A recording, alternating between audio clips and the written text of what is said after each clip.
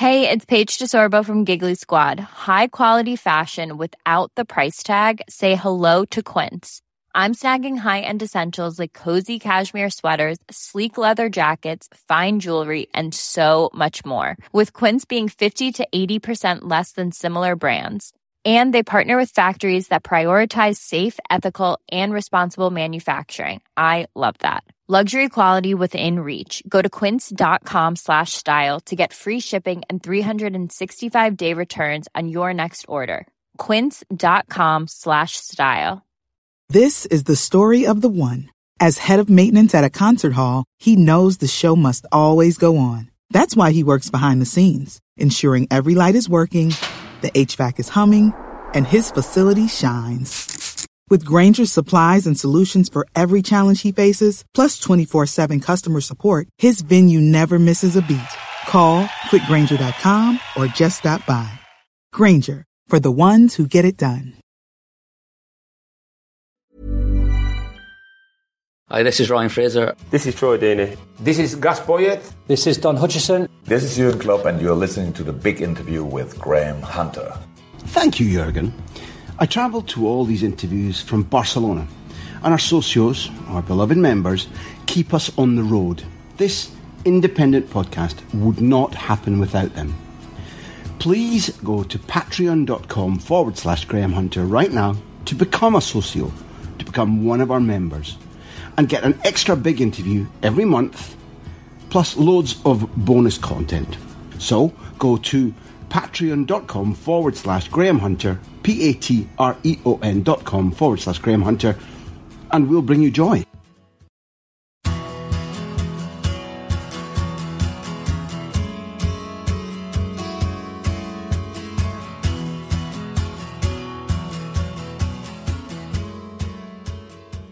And so welcome to another episode of The Big Interview with Graham Hunter. This is part 2 of my interview with Dietmar Hamann, and if you haven't heard part 1, I really would say you should go back and listen to it before rejoining us. It's not some sort of classroom punishment, it's a petition. You'll love it. Go back. If you're still here, and you've listened to the first part, you're about to enjoy Dietmar talking about one of the great European teams, Ajax in 1995, and how defeat at their hands made him realise how far he had to go. Eventually in this episode he chooses to leave German football, and you'll find out how and why he chose Newcastle, and what he thought of his time with the Toon. It's all right here. I promise you Dietmar Hamann is a very special, very articulate, extremely football intelligent guest, one of the best we've had. Enjoy.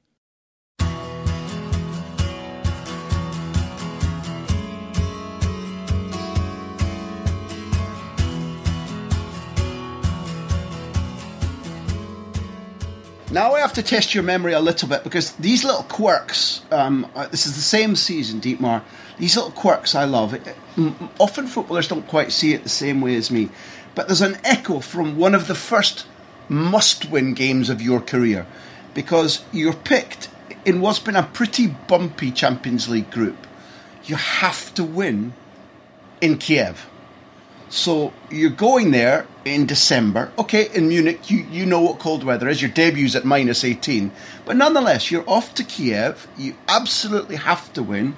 By chance, you and Andrei Shevchenko are going to go eye to eye for the first time, but famously not the last time, if you think about Istanbul. And you go there, and to my money, when Shevchenko put Dynamo Kiev 1-0 up, the performance is pretty extraordinary. Just as a little help, you win 4-1 with a couple of goals from France World Cup star Jean-Pierre Papin, who joined that summer. Is that journey, is that responsibility still in your mind? Yeah, it is. It was, as you say, it was a must-win game. And I remember that Lothar Matthäus had a problem with his Achilles tendon. And I think we played in midfield with him and Christian Nörling and myself either side. And he said before the game that he can't move that well. So we said to Lothar is always, obviously, we have to do the work for you, but never mind. We'll get by.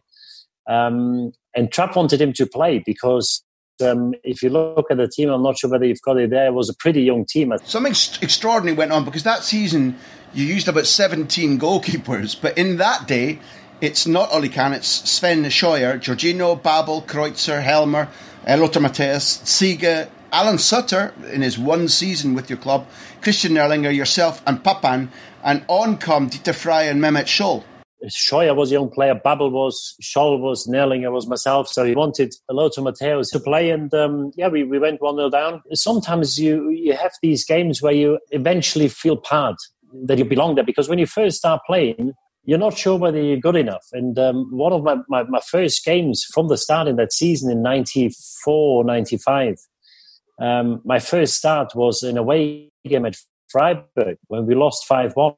And the to play against Rodolfo Cardoso, the Argentinian,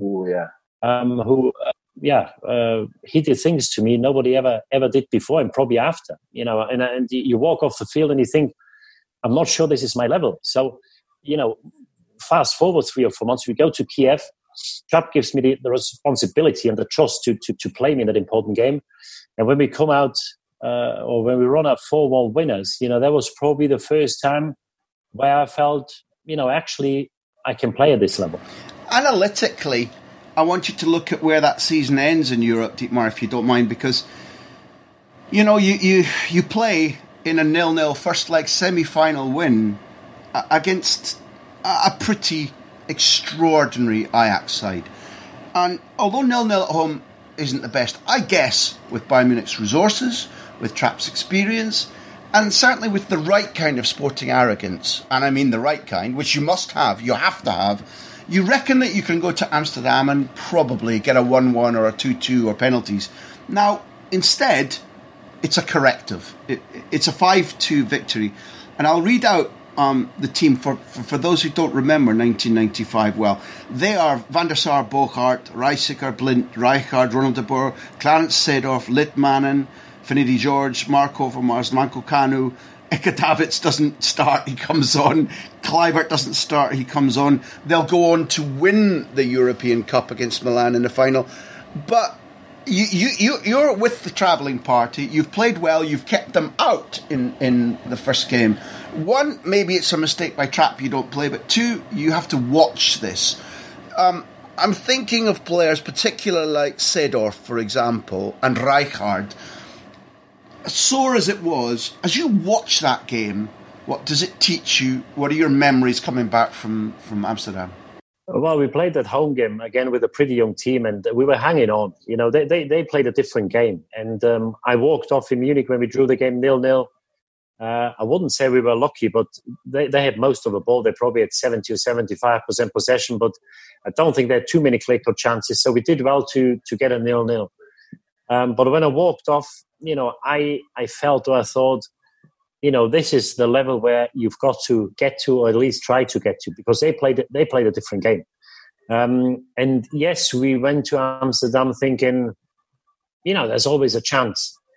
And we even went 1-0 up after about 15 or 20 minutes. Marcel Wittek scored the first goal, and you think, well, there might be a chance. But they just rolled us over. Each and any of these guys who played in the starting 11, you can probably put in a team of the century for Ajax Amsterdam. This is how good they were. They beat AC Milan in Vienna a few weeks later. And if you look where they ended up a couple of years later, they played for Arsenal, they played for AC Milan, Juventus.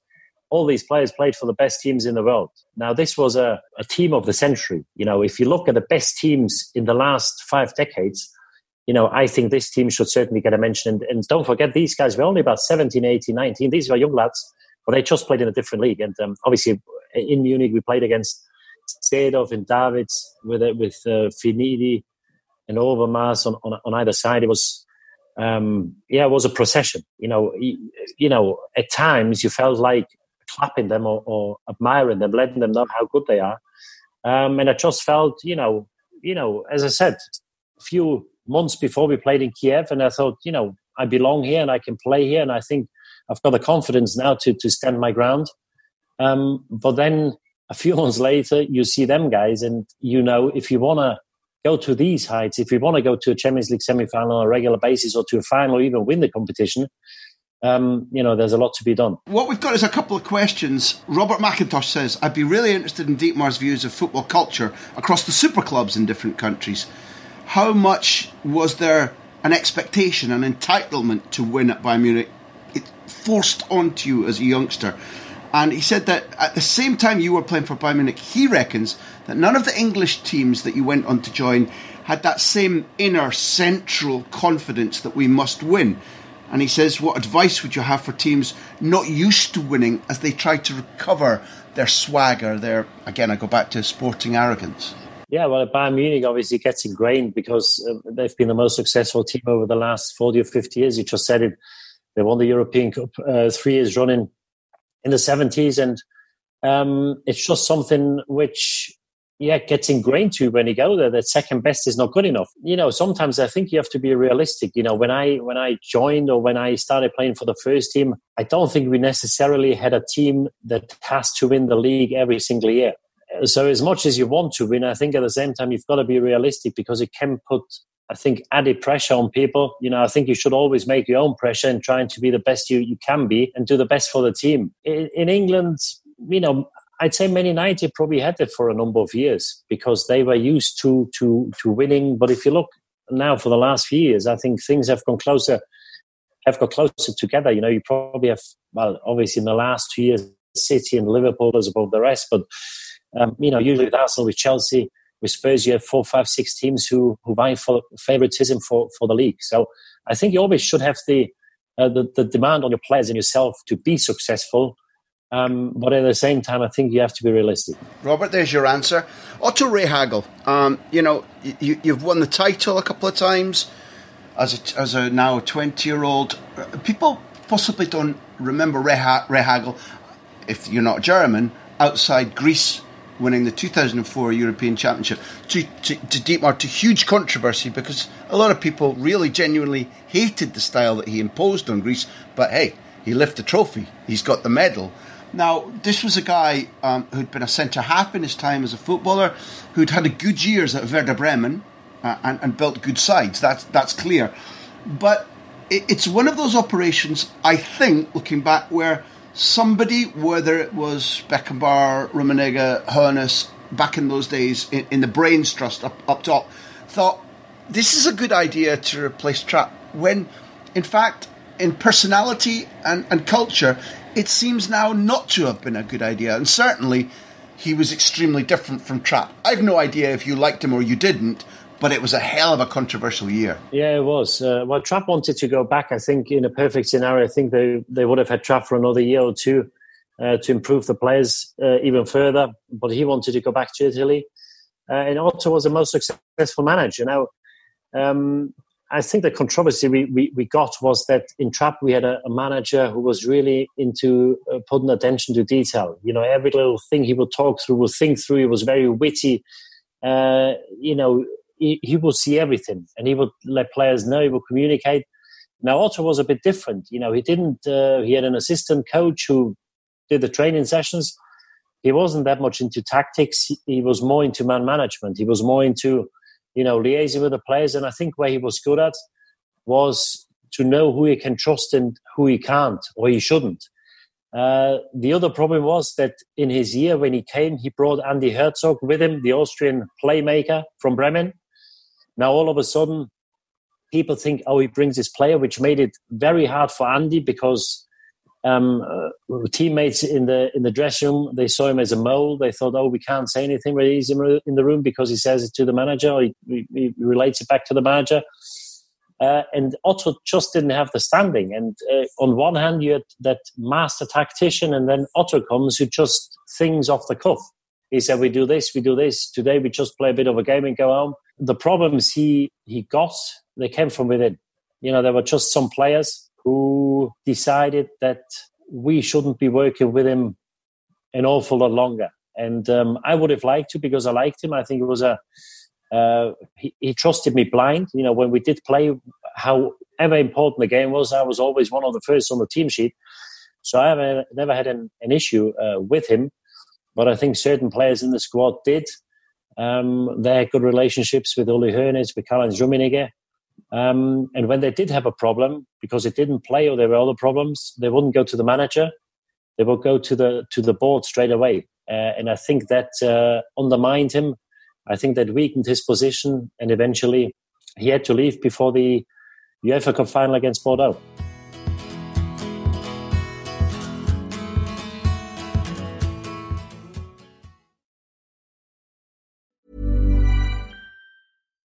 Here's a cool fact.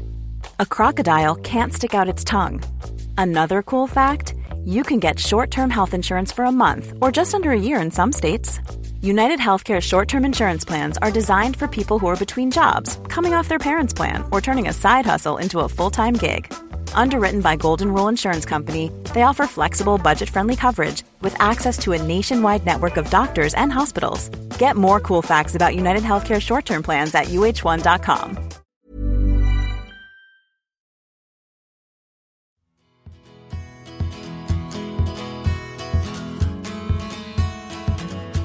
You're having difficulties in the Bundesliga domestically, including what I think probably is going to be the game that does for poor old Otto, which is a home defeat against Hansa Rostock.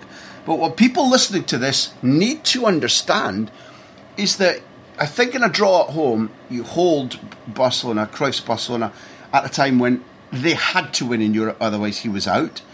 And then you go to the Camp Nou and effectively, I'm sorry to say it like this, but you put a finish to Cruyff's coaching career because you win in the Camp Nou. Effectively, he's going to be sacked as a result of that within a couple of days. And there's in football culture, Dietmar, because it's all about winning, having had a bad Bundesliga season, you might think, well, Ray Hagel's gone in the summer. But he's qualified for a European final, and yet he's still kicked out. One, how difficult was it to beat that Barcelona, and did you have a sense that maybe they were a jittery club at that moment? And two, is Bayern Munich just about the only club that sacks a manager, having taken them to a final, and replaces him with the Messiah against Zidane's Bordeaux? Well, I think Heinkes was sacked 98 after winning the Champions League with Madrid. You know, Barcelona probably wasn't as dominant as we know them from since Messi started playing for the first team. I think Stoichkov and Hachi were the wingers at the time. I think Stoichkov was injured when we played in Barcelona. It was a game where we didn't know because we played pretty well at home, and I think we made one mistake towards the end, which gave them the chance to equalize, make it 2-2. I think it was Hachi. 2-2 is not the best result going to Barcelona, but we had belief, and I think that's one thing he always gave us. I think he gave us strength and belief. He had ultimate confidence in his players. Otto Rehagel. That's why he was so successful in Bremen and afterwards in Kaiserslautern and with Greece. And what I do remember of the game, I think we beat them pretty fair and square and deserved to win the game 2-1, which was obviously, I remember being on the pitch afterwards when Otto came to congratulate us, when he said to everyone, each and everyone, this is a historic win. But we're drawing to a close, and you get Trapp back and you win the League Cup with him. And I have to ask, because we'll probably use the famous YouTube video where Trapp runs out of German, rather like I run out of English quite often. And Trapp is ranting and raging and throwing things. I think he gets his shoe off at some stage, and if anybody had come near him, he'd certainly have given them a right hook. Müssen zeigen, yes, ich will Samstag, diese Spieler müssen zeigen mich. Es sei die Fans müssen alleine das Spiel gewinnen. This was about him trying to prick egos, wasn't it? Or did he just lose the place? No, not at all. What I said before, what was a problem with Rehagel, that some players went straight to Uli Hoeneß when they had complaints about not playing, about the manager or whatever. It weakened and undermined Otto Rehagel. The same happened with Trapp, and it would also happen with Trapp that certain players spoke to the press when they didn't feature. So there were stories in the paper from, he mentions two players, I think Thomas Strunz and Mehmet Scholl, who said to some of the press guys, these young kids are playing, we are not playing, we should be playing. And he said at the start of the season, he said he'd never say publicly that you should be playing ahead of somebody else, because that means, or you're saying you're better than him. Yeah, and it's disrespectful towards your teammate, which should go without saying. But we had players in our team who needed reminding, but still did it. And I don't think he was aware, because it happened for quite some time. The players thought, because in them days, the press, pretty much every player had a journalist who was a bit closer than others. Now, if you wanted to do a story, then obviously you could do so. And it went on for a while. And I think he just wasn't aware of it, that certain players talk about their teammates in the press or in the papers, or they should be playing. And I think somebody told him, we lost that game against Schalke the evening before. It happened again that two players said, oh, we should be playing. And it was relayed to him. And that's when he lost his head. It was before a training session. We didn't find out. He did his press conference. We trained, so we didn't find out till afterwards. But he's still signing contracts. He signed for a discounter now for a supermarket. He just signed another contract. So he's still milking it now. So I think he's done the right thing, even though he probably didn't think about it at the time. It was such entertainment. You're right. Your memory's great. He'd lost to a Thomas Linke goal. He'd been an important player for Bayern in the future. He got sent off. He picked out Struntz and Basler as well, Trapp, and it was so impressive, so funny. And I wish I'd known him better, having looked at this. Before I finish about what the hell got you to Newcastle, Sean O'Keefe, one of our listeners, has written in, and he did ask this of Ozzy Ardiles when we had it here, but he wants to say, after getting his first punditry gig on RTE in Ireland, did you have fun? He thinks you did, with Johnny Giles, Chippy Brady, Eamon Dunphy, and the sadly missed Bill O'Herlihy. And this guy, Sean, I want to communicate this. Is Dietmar aware of how much the average Irish viewers took him to our hearts on behalf of the Irish nation? Can I just say, Didi, you're one of our own now. Always a welcome here for you in Ireland. You've done well, Emma. No, RT in Dublin, in Ireland, it's got a big place in my heart. It's they've been brilliant. I learned a lot about broadcasting, I have to say, from the likes of Johnny Giles, Liam Brady, and Eamon Dunphy, and obviously Bill, who unfortunately passed away a few years ago. The lads were great. They welcome me with open arms. Sometimes when a new kid comes in, you don't know whether they think, well, he's going to take my place and what he's going to do, but they've been nothing but brilliant. And I enjoy going to Ireland. Unfortunately, I haven't been due to the situation at the moment, but I can't wait to get back. And obviously, we've got the 2 playoffs, hopefully 2 with Ireland to qualify for the Euros. Hopefully they can do it. And to be in Ireland when there's a tournament or with Ireland in it, there's not many things better. It's not the worst night out in the world that's ever been invented, as far as my memory tells me. What the hell took you to Newcastle, Dietmar? How can you walk away from Bayern Munich and the likelihood that you'll be winning a trophy or 2 every season? Okay, it wasn't the club that you supported, and I can't let the opportunity to go by that. Your club did win the European Cup in 1983, and I should really ask, how did they do in the Super Cup? Because they came up against the mighty Aberdeen, and people would come and hunt me down if I didn't mention that. And also Klaus Augenthaler, who coached you along with Tony Schumacher, which I've let you away with having to defend, my most hated man in football ever. Augenthaler scored against the mighty Dandies at Pittodrie. What brings you? Is it kind of Dalglish? Is it better salary? Is it a dream about giving the Geordie nation a trophy? Newcastle, Dietmar, what the hell? We went to the World Cup 98 in France, and I played at the time. Then we won the German Cup against Duisburg in 98, which was the last game of Trapp. Hitzfeld's going to take over for the coming season. I was pretty much a starter for Germany. I played all the games in the 98 World Cup, but I never felt that I get a recognition in Munich I should be getting, because some of the young players I went through with, or I got through to the first team, they left already. There's new players coming, and which was obviously the case in Munich. I just felt that playing in the Olympic Stadium, being there for a few years, always seen as the kid from the academy, I felt that I don't fulfill my potential. I fulfilled it to a certain extent for Germany, but I always felt when I play for Bayern Munich, there's so much more I could do, and for some reason I can't.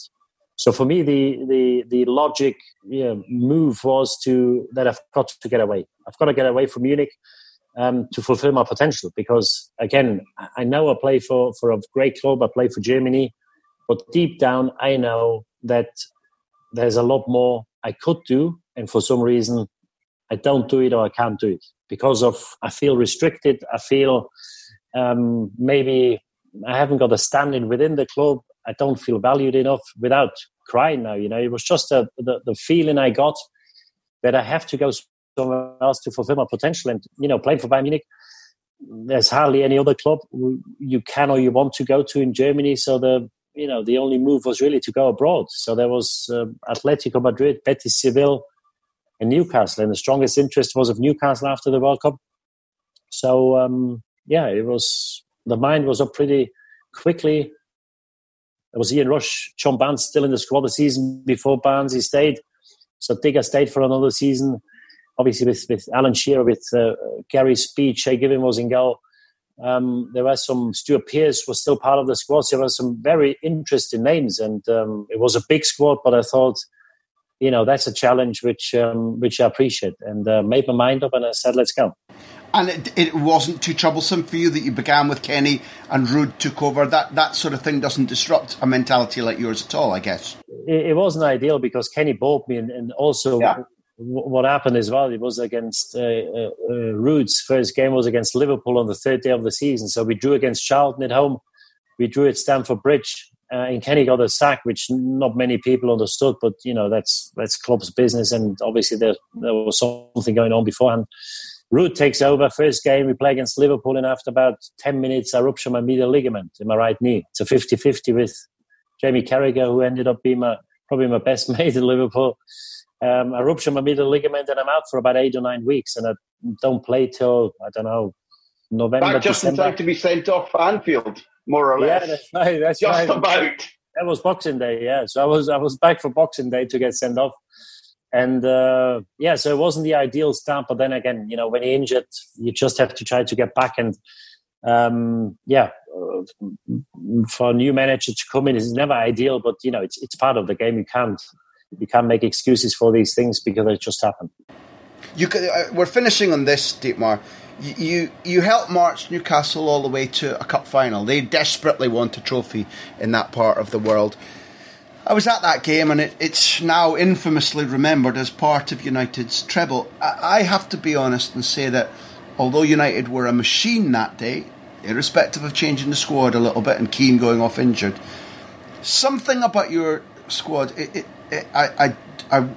be impertinent of me to say that the pressure was too much, but I didn't think Newcastle competed in a way with the intensity and with the nastiness that I expected. It wasn't a big defeat, it's 2-0, but United got into cruise mode a little too early for my taste. Describe what you think of that day. No, I agree. I got a knock myself. I had to come off at half-time because I got my hip flexor. I got a knee actually in a challenge of one of my teammates. No, I think you're right. And when you look at the result, you think, it was a pretty even game. But, you just always felt they had another gear or two in them. And, I wouldn't say the occasion got to us. We had some experienced players in our side. I don't think we were faced by the occasion. I think they were just too good. Yeah, should we have made it a little bit harder for them? Yes, 100%. I think I had one shot in the first half, which Schmeichel saved. In these games, you just have to... You need a bit of luck, and you probably have to score with your first opportunity, your first shot on goal. If you score, things might be different. But we weren't able to score, and they were just a formidable side, you have to say. I have to finish with the emotions of the following Wednesday. I guess you sat down and watched Bayern Munich against Manchester United in Camp Nou. I guess that even though Hamburg is the side that matters to you, I guess you were cheering for Bayern Munich. I guess you were sorry for your ex-teammate at Bayern Munich too, Sami Kaffour, smashing the ground with his fist. Something that I thought I hated the fact that he was held out there as, look, he's showing so much sadness, and that was a winner in disbelief about the... Did any of your colleagues call you about Manchester United just to prep up their mind before the Wednesday? And was it amazing to you what happened? No, they didn't. But, even in them days, they would have watched the game and they would have had analysts. And obviously, they would have played Man United a few times. Well, maybe not before, but after they played it. But, you know, they were all world-class players. You know, you don't really need any introduction about these players. It was devastating. I've got to say, you know, sometimes you watch games. Also, you know, some of these guys, or most of them, were my teammates the season before, a few months or a year before, and some who joined the club, like Jens Jeremies, I knew from the national team. It's just devastating when you lose a game, because sometimes you lose games or you watch games and you say, well, it's been coming. You know, they've been right in their luck, and it was a matter of time before they concede. You know, I don't think anybody could see Manchester United scoring. That's what made them so dangerous. And they hit the post there, the crossbar to make it 2-0 by Munich, couldn't score. And then to get that sucker punch towards the end, and when he didn't think one is enough, to get a second one, we don't know what would have happened in extra time, but at least it would have given them a chance to reconstruct things and maybe think about things. But to get hit a couple of times within 2 minutes, it was the most cruel way to lose a game of that magnitude. Because the thing is, you know, what people forget when you say, oh, maybe they shouldn't have been that devastated or whatever. You don't know when you get another chance. You know, there's been finals lost in the past.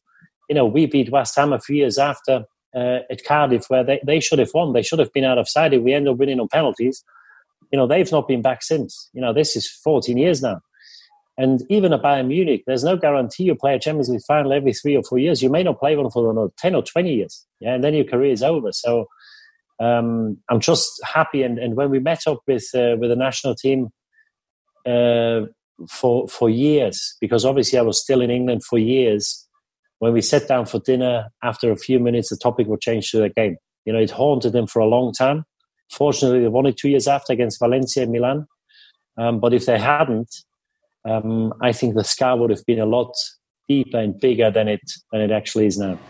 Well, if we're venturing opinions, I'd also like to... Alex Ferguson coached Aberdeen. To me, there was some satisfaction in watching it. I'm not a United fan at all.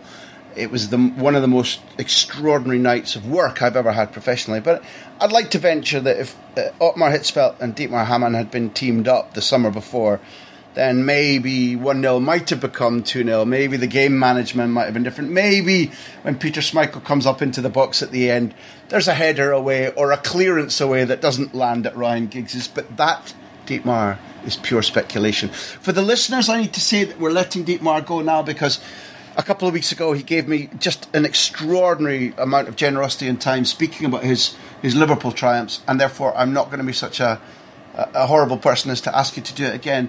But Dietmar, this has been I find that when you talk about people and about football, I find that I'm wrapped with attention. If cricket's not going to be your way forward, then please start coaching again. Punditry is magic. But I enjoyed this. You lift football up to remind us all why we adore it, why it's an addiction to all of us, which it is for me. So I thank you for your time, and I promise it's a long time in the future I'm talking about, but maybe we can have a part 2. Anytime, Graham. My pleasure.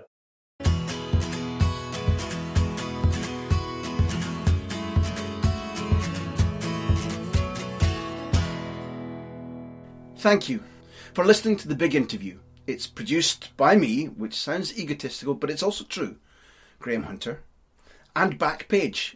Our music is by Beer Jacket, who else? Editing by Charlie McGarry. Thank you to our hosts at Acast. We're also supported by our socios.